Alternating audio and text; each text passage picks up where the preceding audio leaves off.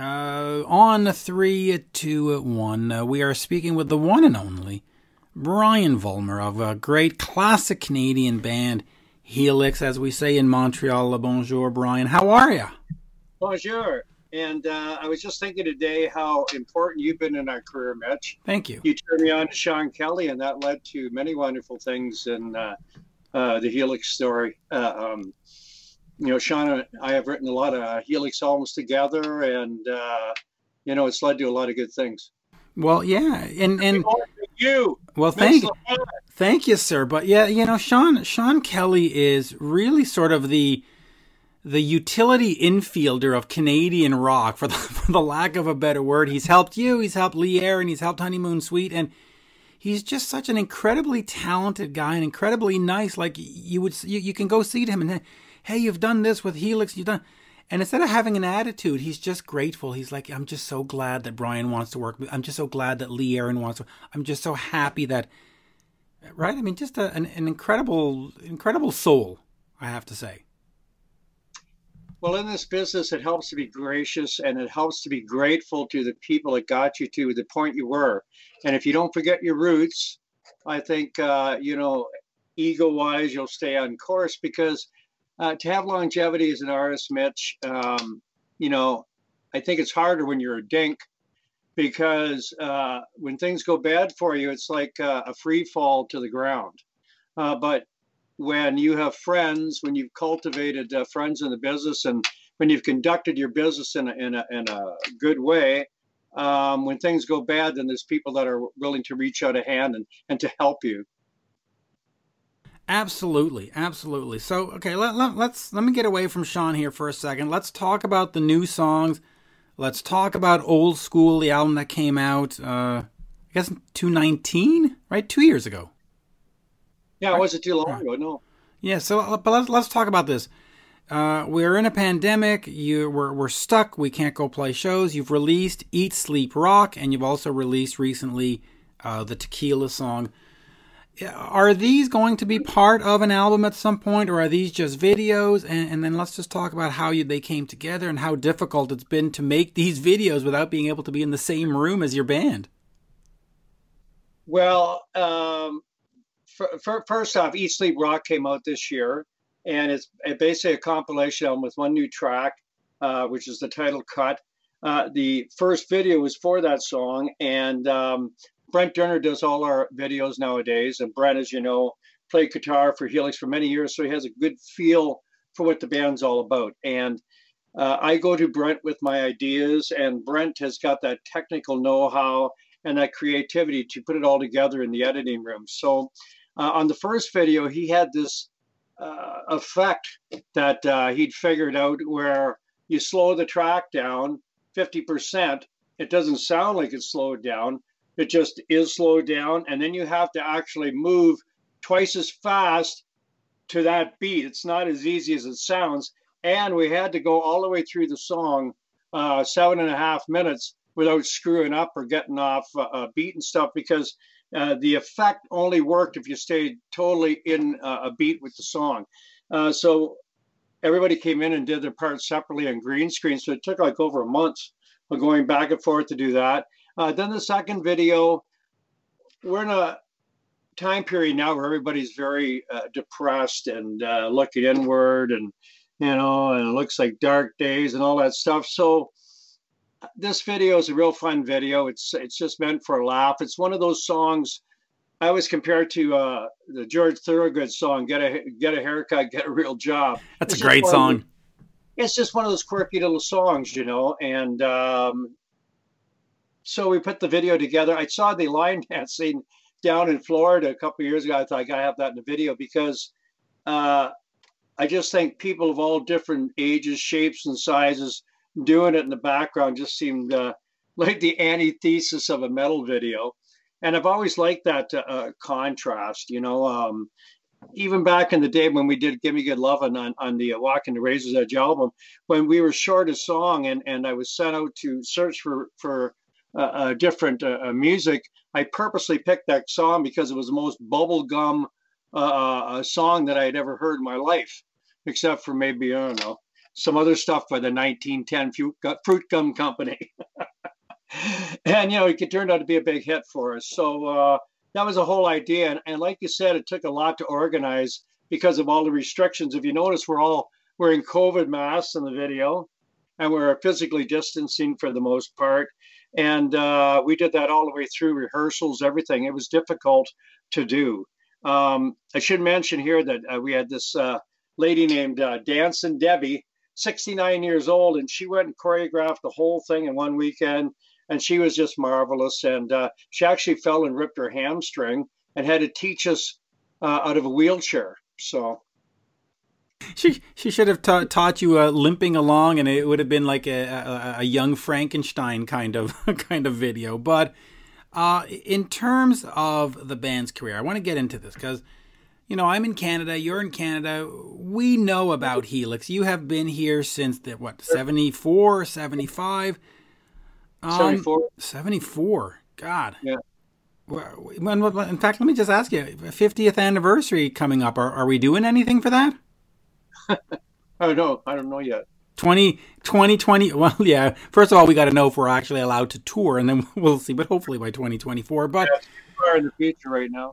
But I'm curious about the longevity because it has been, you've been a staple on the Canadian scene, and the industry has gone through all kinds of ups and downs, and you never, from my perspective, and maybe I'm wrong, but you never chased trends. You didn't do the whole glam metal thing. Maybe you poofed up your hair a little bit, but you didn't go all out with the makeup, and you didn't do the flannel and the grunge, and you haven't done, pop stuff in the 2000s.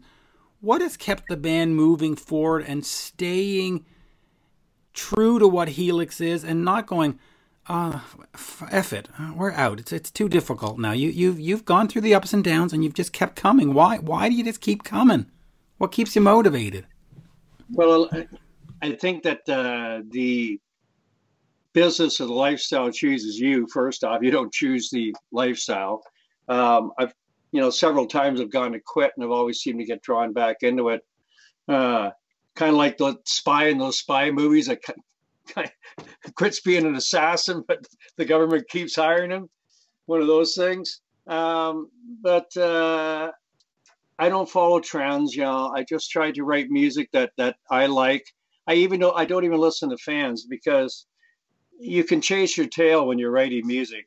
I always figure if I write something that I like, somebody else is going to like it too. So that's how I write songs. But you don't stray far from your roots. I heard Lemmy say that once, and it's true.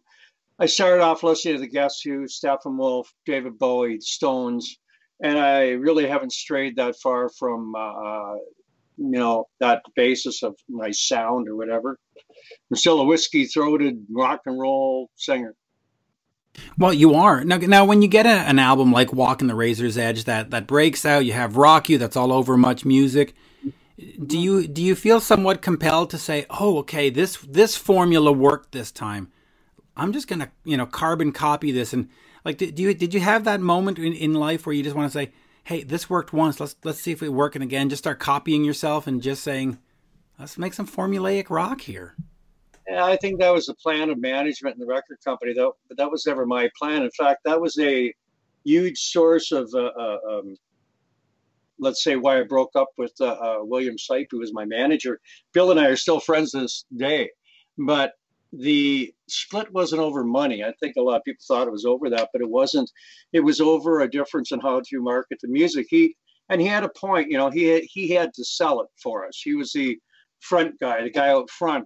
So he wanted something he could sell, and he was a real kind of commercial type of guy, right?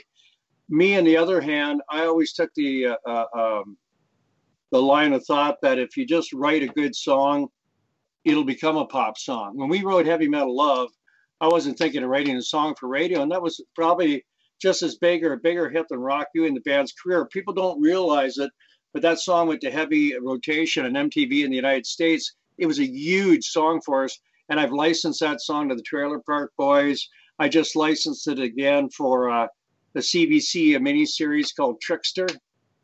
And I think there was another time I licensed the song too. So I just hate chasing music, because when you start doing that, then you don't really know what you're all about. And if you don't know what you're all about, nobody else is going to know. It is. Now, in terms of the American market, how important was the American market for you? Because, listen, you've been here. I can go out in when there's shows and see a Helix show in Ottawa and see a Helix show in Toronto. But the American market has seemed a little bit more difficult. What was it about that market that it was harder to break, and why couldn't you be more of an MTV staple back in the day? We actually were an MTV staple back in the day. Right. Heavy Metal Love went to heavy rotation. Right. I think You and Deep Cuts the Knife were both medium rotation. Like nowadays, that's unheard of. They don't even play music videos. The States was everything back in the day because you needed the money to compete.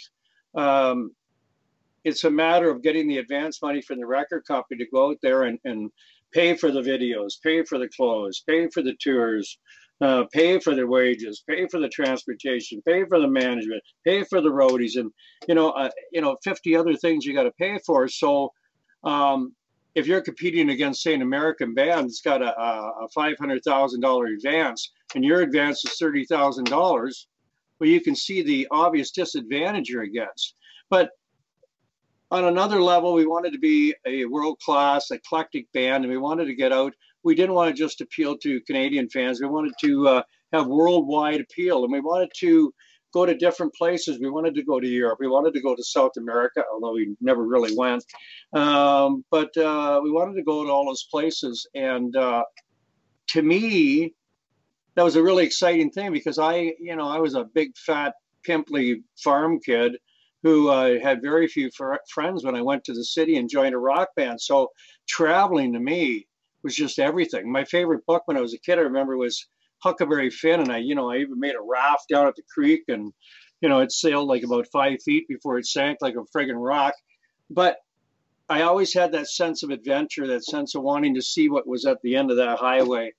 And I don't think I've lost that over the years. And I think that's what I miss so much right now, the going out there and going to every nook and cranny in Canada. The year before last, we played in front of, like 6,000 people at Rock Barcelona. And then we played to 125 people in Round Lake, which is up in the middle of the Canadian wilderness for the Cree Nation. It doesn't matter to me. It's all exciting. And as long as I'm making a buck and I'm not losing money, I want to go there. I want to play to those people. There's no different play. To me, it doesn't matter if there's 125 people out there that really want to see you, or 2,000 people that really want to see it. Your job as an entertainer to go out there and entertain every last one of those people. So anyway, I miss that human contact. I got to be honest with you. And hopefully by the time we get back, we're not all dead. Well, okay, so in almost every interview, the pandemic has become a subject, but I guess we have to just deal with it for a second.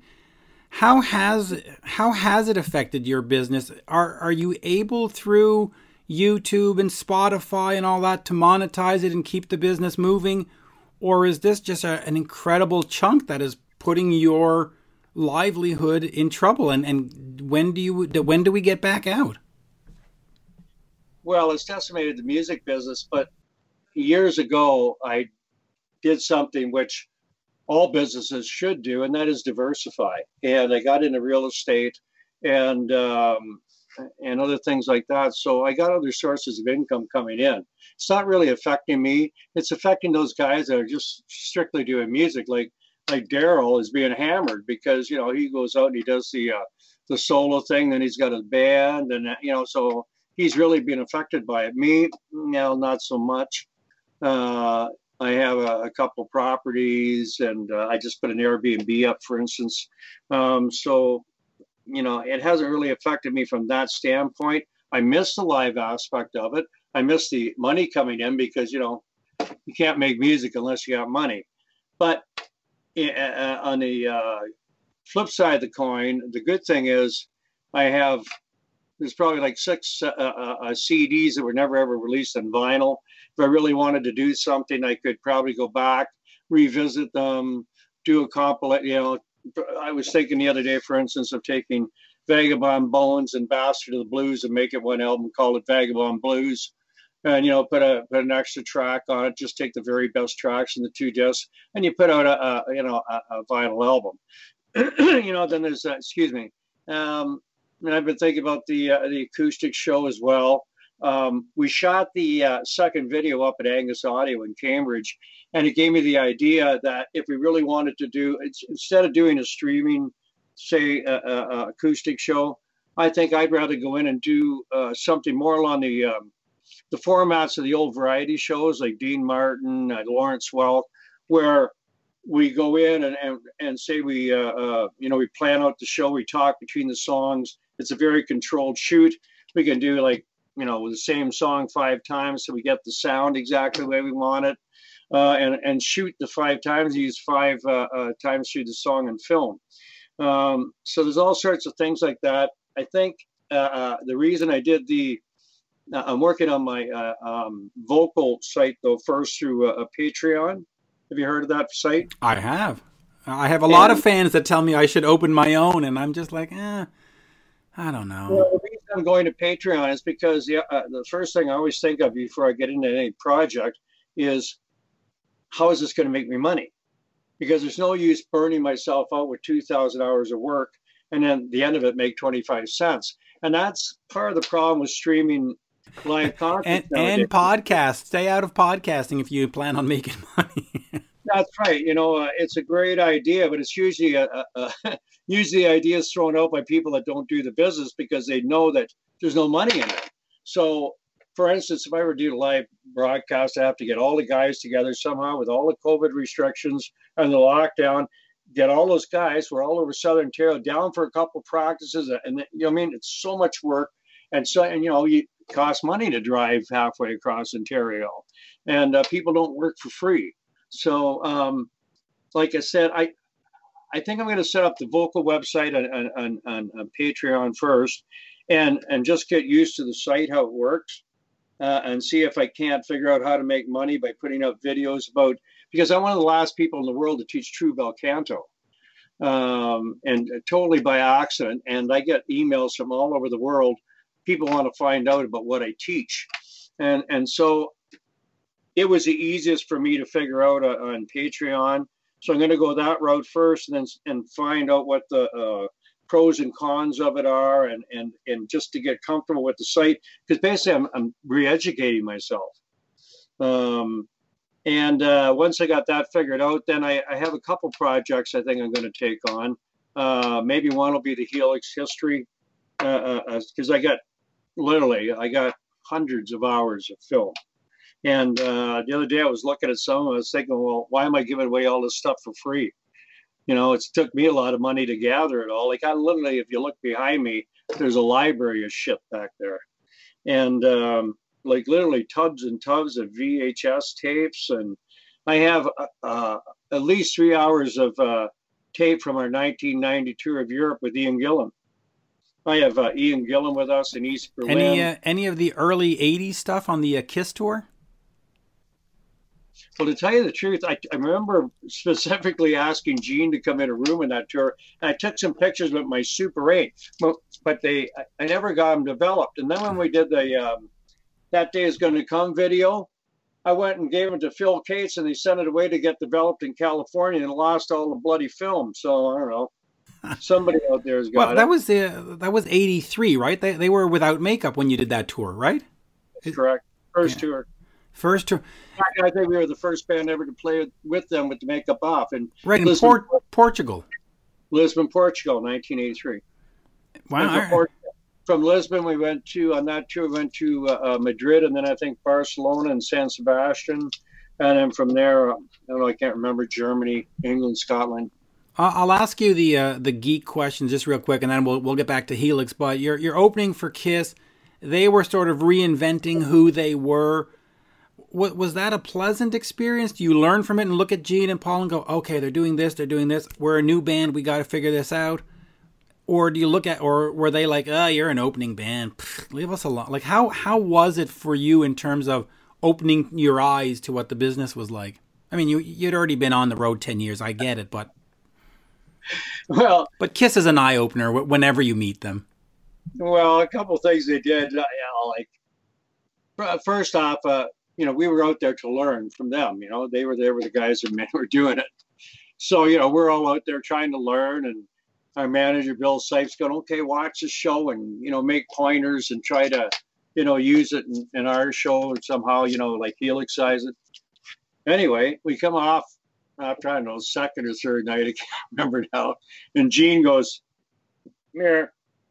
He takes us all in a room and he starts giving us a friggin' lecture. And basically the subliminal message is, look at either you, he says, he goes, nobody wants another Kiss. And therefore quit using our moves or you're off the friggin' tour, basically.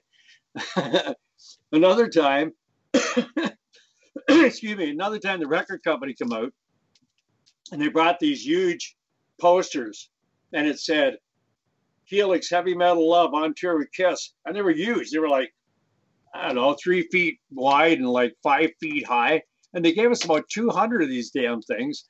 Well, Kenny spent the entire day putting them up all over the arena. Anyway, so Kiss shows up, get up there for the sound check. Gene. Right? Over comes Kenny again. Gene goes, Kenny, whose show is this anyway?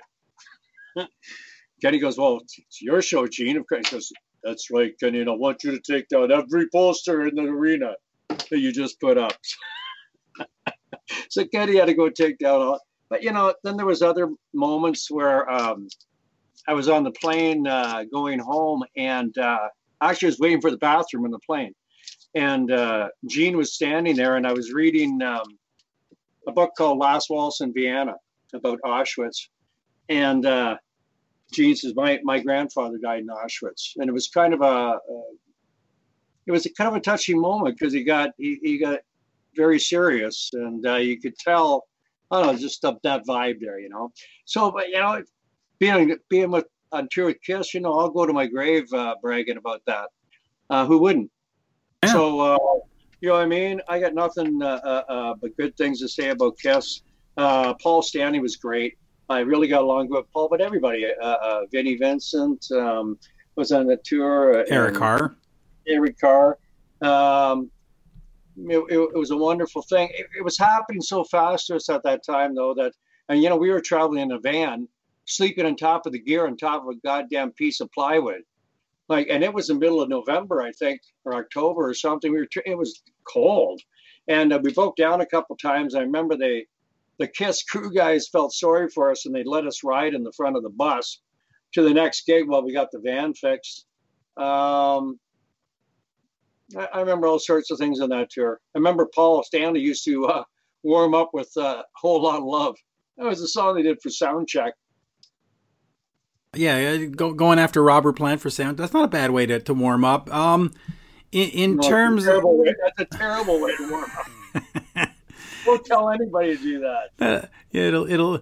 Is that how you've been though with opening bands? Like when you're doing your own shows, do you have to control the narrative and say this is a Helix show and don't put up your poster? Like, is that excessive or is that no? People when they walk in, they got to see who's the boss here. Because I don't see it as being unreasonable, but I also don't see it as being fully reasonable.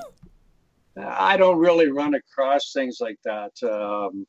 Usually I find the opening acts are pretty reasonable. And I just, I've learned over the years it's better to diffuse situations if possible. It's not always possible. But when I go to war, I make sure before I do it that I can live with it myself the next day, whoever I'm going to war with. So I don't do it very often. Yeah, let's not go to war. Now, the other thing that I've always found about Helix music, going all the way back to the beginning, but even when you look at Heavy Mental Christmas and all that stuff, is even the Tequila song now, there's always been a sense of you, or the video you did with the fake Gene Simmons in it. What video was that again? Oh, my brain is you did Gene Says Rock is Dead. Gene Simmons Says Rock is Dead, which he's repeated in the last week, by the way, so we can talk about that. But you've always had a sense of humor or a sense of, and I don't mean not taking yourself seriously, because I know your business is serious, but not being like, hey, were untouchable. Has that been important to sort of have a sense of humor about what you're doing and not take it too seriously? Well, I just think that's what we are. Right. We kind of grew out of that in the bar. Maybe it was because, back then you kind of, when you were putting together a live show, for instance, you had to appeal to the audience with that song without them hearing it multiple times. So maybe those kind of quirky little songs, they work better in a live situation, and that's why we became them. I don't know. I don't go for that specifically when I write a song, but maybe part of my character comes apart in the lyrics, across in the lyrics. But we always try to write, have a well-written song. Might may sound have a funny side to it, but you look at a lot of AC/DC songs are kind of humorous too, but they're very well-crafted songs. When we wrote Gene Simmons Says Rock Is Dead, the idea behind that song with Sean and I was that we took the song Steve McQueen by I'm having a brain fart here. Who does Steve McQueen?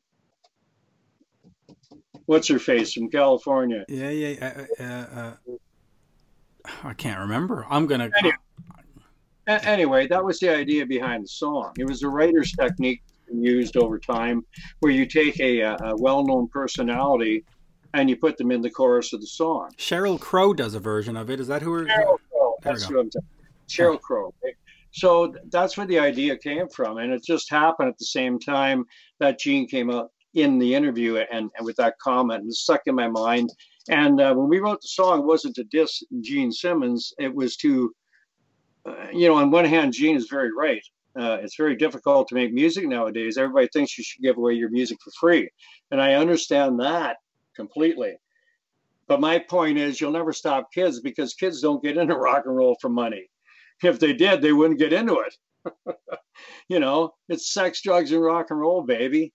That's why they get into rock and roll. I want to ask you this, because you're a smart guy, and I've had this debate with others. But as a rock journalist, I'll do an interview with you, and then the sites will grab it, and they'll run the content, and they won't pay me. They just grab the. And I've told a lot of sites, don't run me unless you pay me. I'm not doing this for a hug. It's supposed. And I've had other rock stars go, "Oh, Mitch, it's too serious. They're covering you. It's good." And should I be giving away my interviews for free? And should those content sites not? They're monetizing everything. Should they not pay the writers? Well, I think that's a personal choice with you, right? But I don't like doing it. And I've also had a real hard on for artists that have people write for them, then take credit for the songwriting. Yeah. And we won't get into names here, but we all know who they are in the business. And I think that's the most disgusting thing of all. When you have artists that should know better, they're musicians, and they go and they rip off their fellow musicians. Oh, yeah. Right? Whether you're a musician or a journalist, when you create content, you should be paid for it. I agree. But, in my case, I got a choice, right? I can either putting out music, right, because everybody wants it for free, or I can just take a different attitude when I put out things. I'm looking at my stuff, I'm not referring to your stuff, right. But for me to put out music, if I break even, I consider myself lucky.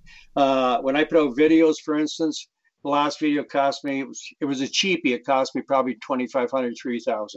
So that's a dead loss, and right now I'm not making any money. So, I could probably spend $3,000 in better things, but I look at it like a commercial. So when we get back out playing, that's where the real money is for the band. Hopefully that will still, people won't have forgotten about us, because let's face it, you get forgotten pretty fast nowadays. You do. Well, okay, so let me just go. We'll start wrapping up. But let's look at the industry moving forward, especially for bands that that are playing places like the Brass Monkey and stuff like that. They're talking about 80. Great bar, by the way. Yeah, Scotty and Dion over there in Ottawa do a fantastic job. Terrific, exceptionally nice people. They treat the bands right. They should get heavy metal medals. They really should. Heavy But metal. 80% of these places are expected to close. And the big arenas, the Scotiabank in Toronto, Bell Center, some of those are too big to host shows again for now. What's going to happen? I mean, Helix is there, everybody's vaccinated, everything's open, but there's nowhere to go. How long do you think it's going to be before we get it back? I mean, I'm thinking 3, 4, 5 years. I mean, forget the COVID. I'm talking just on the business side. I think we're 5 years from having normal touring again, at least for some bands. Well, on a large scale, yes. Yeah. I think that you're going to see it come back first in casinos, and then before you'll see it come back in festivals. Casinos, it's going to come back. For us, I was thinking of maybe taking out the acoustic show. The show we canceled last spring was called Acoustic Songs, is an intimate night with Helix. Acoustic songs and storytelling, because I think I'm just thinking of the vibe in the room. I talked to Sean about a month ago, and he was telling me about playing the new El Macombo, and he said, everybody was physically distancing, and he said it was just a very, very weird vibe in the room, right? When you got people like so spaced out, because an electric show doesn't lend itself to that. An acoustic show, however, I think you could actually have people spread out throughout a 1,500 seat soft seat hall, and you could pull it off. Like, you'd still have the vibe there.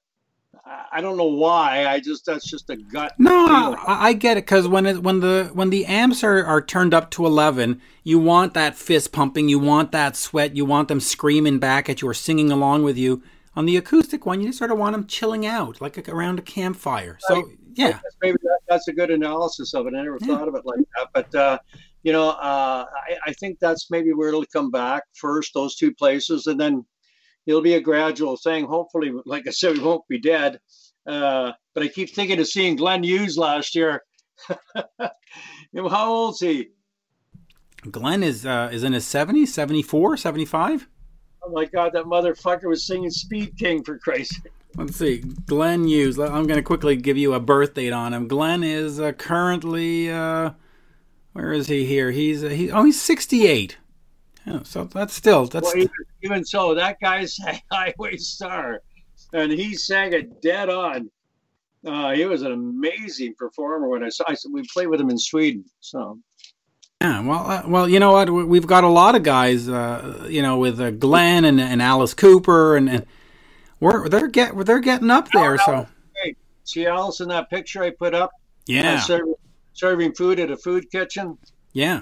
Now there's a guy that's humble. He hasn't forgotten his roots, and he's done a lot for the community. Alice is he is one of the nicest people you'll ever meet or interview or be around. I have met him. Never met him. Oh, I have met him. Oh, yeah. Well, I'm talking to fans in general. He's there are, and I don't mean to badmouth anybody, but there are some rock stars who just think that they're rock stars and everything is, they're bigger than everything. I'll tell you when I did meet him. We were touring with him, and on about the second night, I was sitting beside his manager in the cafeteria, and I said, I'd really like to, meet Alice and get a picture taken with him. He said, well, tell you what, he said, tomorrow night, he said, after the show, he said, get your camera, tell everybody in the band to get their camera and be ready, and I'll take you down to Alice's dressing room. You get to meet him. And I'm thinking in my head, yeah, right. That's going to happen. That's right. You just got the brush off. Yeah, sure enough. So we get ready the next night. Sure enough, there he is, right? Takes us down to the room. We stood outside for about 10 minutes, and Alice was inside with, I don't know, other people. And all of a sudden he comes out, this guy, not Alice, because this manager comes on and says, okay. He says, go in there. He says, you there? Yeah, I'm here, but you hit the camera and I can't see your face anymore. All I see is the ceiling. There we go. Yeah. There you go. No worries. So anyway, they come take us down, and he comes on and he says, go on in there. He says, take your time. There's no time limit.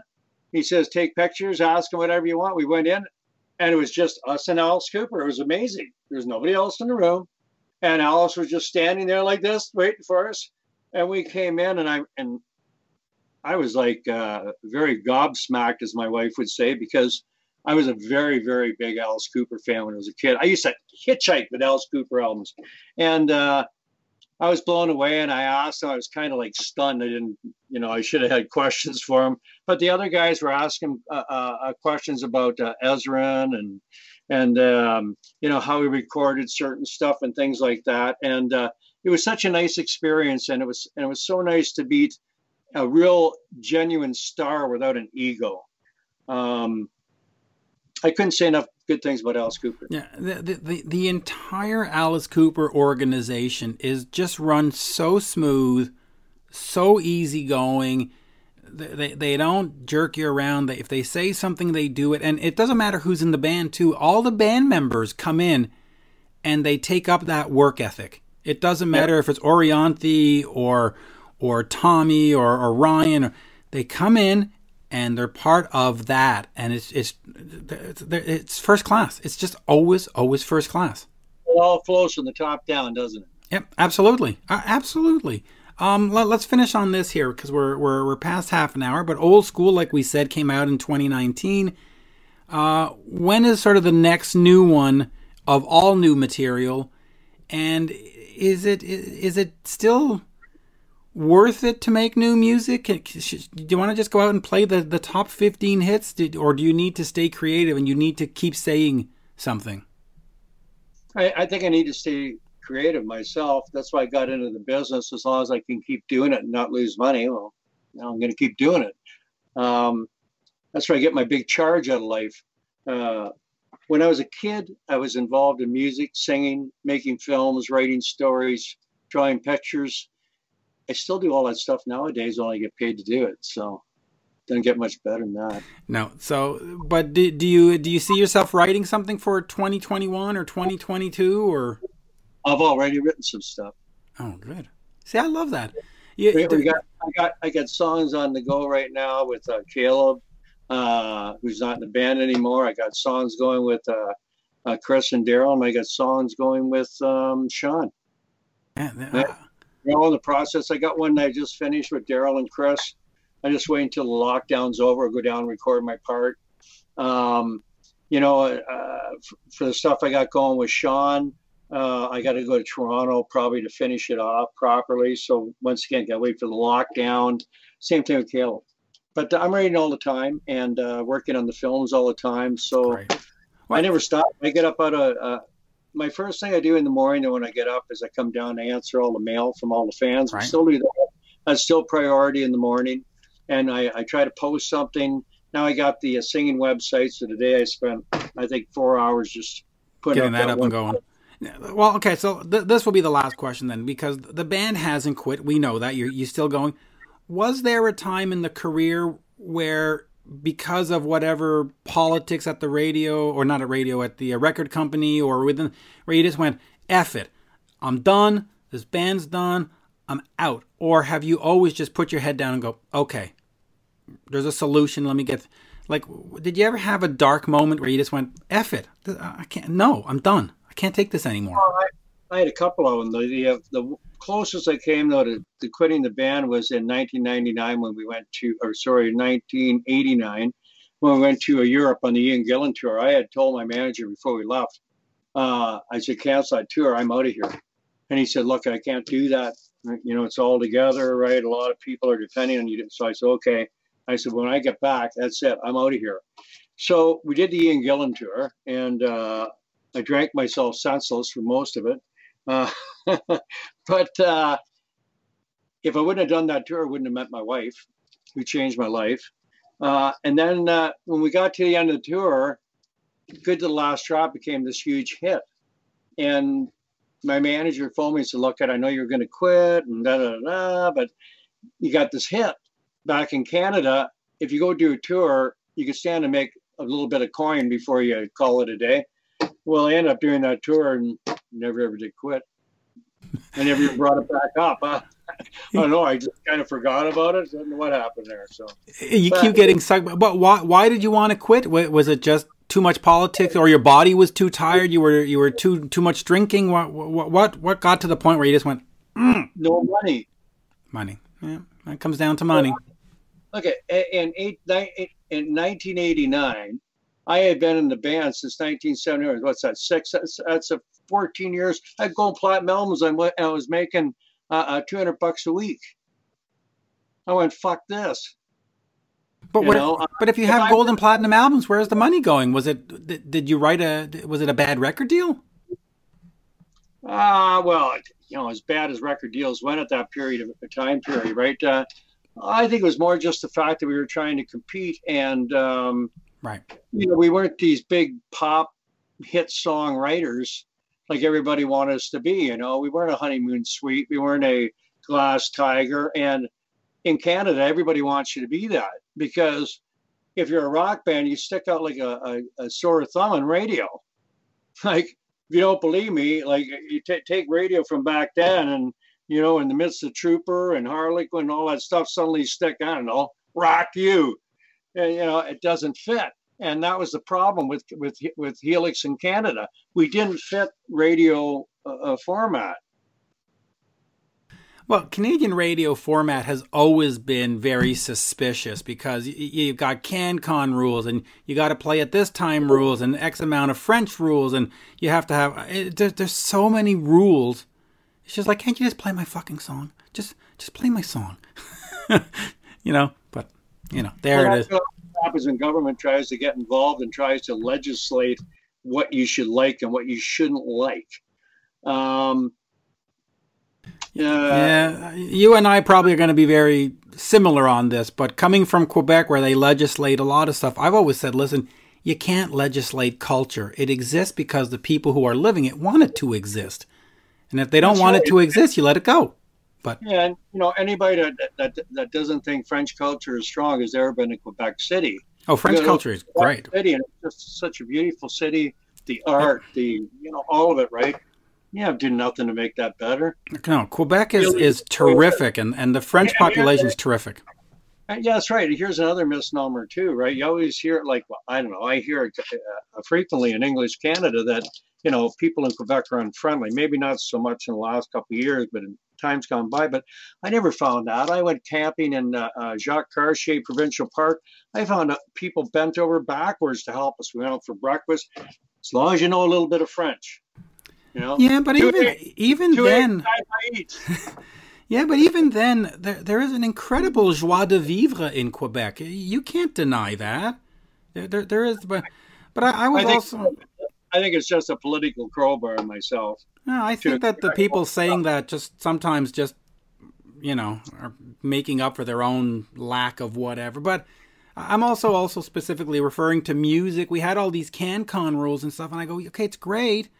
But how about we just tell our artists to write a better song or put on a better Here, and you take the CanCon rules for, say, classic rock. They actually hurt new music by old bands, and here's why: because they have a certain quota. Okay, once again, here's the government trying to get involved. So there's so much quota. So you're a program director. What are you going to play? The new song by Helix or Rock You? Are you going to play the new song by Trooper? Or are you going to play Here for the 500 millionth time? Here for a good time. You know what I mean? Like, it's not that I don't like those songs. Those bands are all my friends and everything, right? But it actually stifles new music from hitting the airways, because the program director is always going to choose the tried and true over the unknown. Yes. It's just human nature. And I have program directors tell me right straight to my face. It doesn't matter if you write the next, I don't know, Honky Tonk Woman, we're not going to play it because we don't play new stuff on our station, right? Period. So if classic rock radio doesn't play new material by classic rock bands, where are you supposed to go? Like in London, Ontario, I can't go to FM 96. They're going to laugh me out of the joint, you're going to get me riled up, but I have that discussion with people about, for example, Hair Nation on Sirius. They play the old. They don't play the new Helix. They don't play the new Bon Jovi. They don't play the new Def Leppard. And they go, well, where are they going to go? They're not going to go. And it's like, why not make an hour on a Sunday night and say, here are the latest songs by Helix. Here, make it a program. come on to whatever in London, come on to Sirius and say, hey, it's Sunday night, new music Sundays. But they don't. And it's... I would even go further. I would suggest a whole radio station dedicated to new material by old bands. Because yes, that demographic that followed that music during the 70s, 80s, somewhat early 90s, that demographic back then didn't have two nickels to rub together. Now they're have disposable income. They're all middle-aged. They want to spend money. If they wanted something on their bucket list, they don't care how much it costs. So there is an audience out there for that music.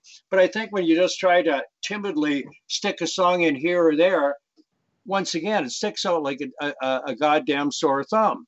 Like, you should have a whole friggin' station, just new stuff by old bands. And I bet you a lot of people would tune in. I'd be curious.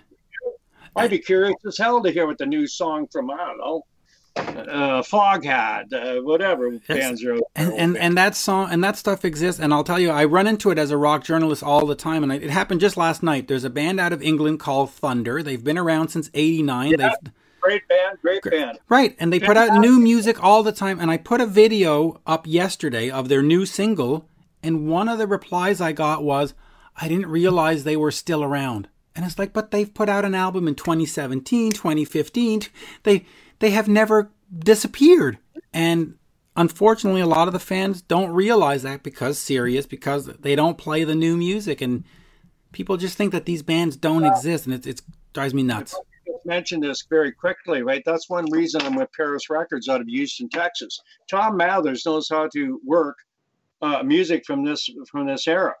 And he's got a new one coming out by, what is it now? My friend Gear Arn, the Norwegian company. I feel stupid because I can't remember the name of his band. It's like the Viking Company or something like that. But right. Tom really knows how to work a record. And he doesn't go to conventional radio. He takes us straight to internet radio. When the last album came out, he had 140 IDs set up for me, and I spent a couple of days just going doing IDs. He said, "Look," and he says, "I guarantee you, if you do these IDs for the stations, I'll at least give you one spin." So I know I got 140 spins out there on the new record somewhere. Took a little bit of legwork to do it. Like, you have to sit down, you have to do the IDs and stuff. But it's still possible to do, only on the internet now. Yep, it is. And I'll finish on the last point with the CanCon. What drives me crazy is the point system. And they'll tell a Canadian artist who happened to have worked with a non-Canadian that their song is not, like, the famous one with Bryan Adams where he did stuff with Rod Stewart and they went, it's not a Canadian. It's like, no. If you're a Canadian, you're a Canadian. There's no, I'm a Canadian, but I have 4 stars. I mean, that's ridiculous. I mean, I'm sorry. I can understand that maybe if you're Rod Stewart and you've worked with Bob Ezrin and you've written with Brian Vollmer, and they can say, okay, well, there's enough Canadian in this that we'll give you the... But you can't say to Brian Vollmer, hey, you're not Canadian, so you don't get that. It's ridiculous. As we say in Montreal, toujours un plaisir, always a pleasure, Sir Vollmer. Thank you so much. And of course, folks, do check out the 2 new videos. Head over to YouTube, look up Helix, watch all the videos for crying out loud. But watch them on the official Helix channel to get the to help monetize. And of course, Old School is the latest album. Well, new album, there's a compilation, but the latest new album is Old School, and it's great because it is old school rock and roll. It's fantastic. Yeah, I think I might actually go back and revisit that album if we're off for an extended period of time, because we never really got a chance to work it. It was a really busy year. But thank you for all your support, Mitch, and I'd like to say thank you to everybody out in Quebec too. Love the province and hope we're back soon. It's a great province. And hold on. Helix Rock Band is the official YouTube landing place. So Helix Rock Band, head over, subscribe. I subscribe. And Eat, Sleep, Rock, the Tequila song, and so much more. Go watch. Go enjoy. Merci, monsieur. Huh? Cheers. Merci. Thank you. Sorry, I couldn't hear you, buddy. No worries. I mumble as I got older. No, but anyway, thank you. Let me just let me hit stop on the recording.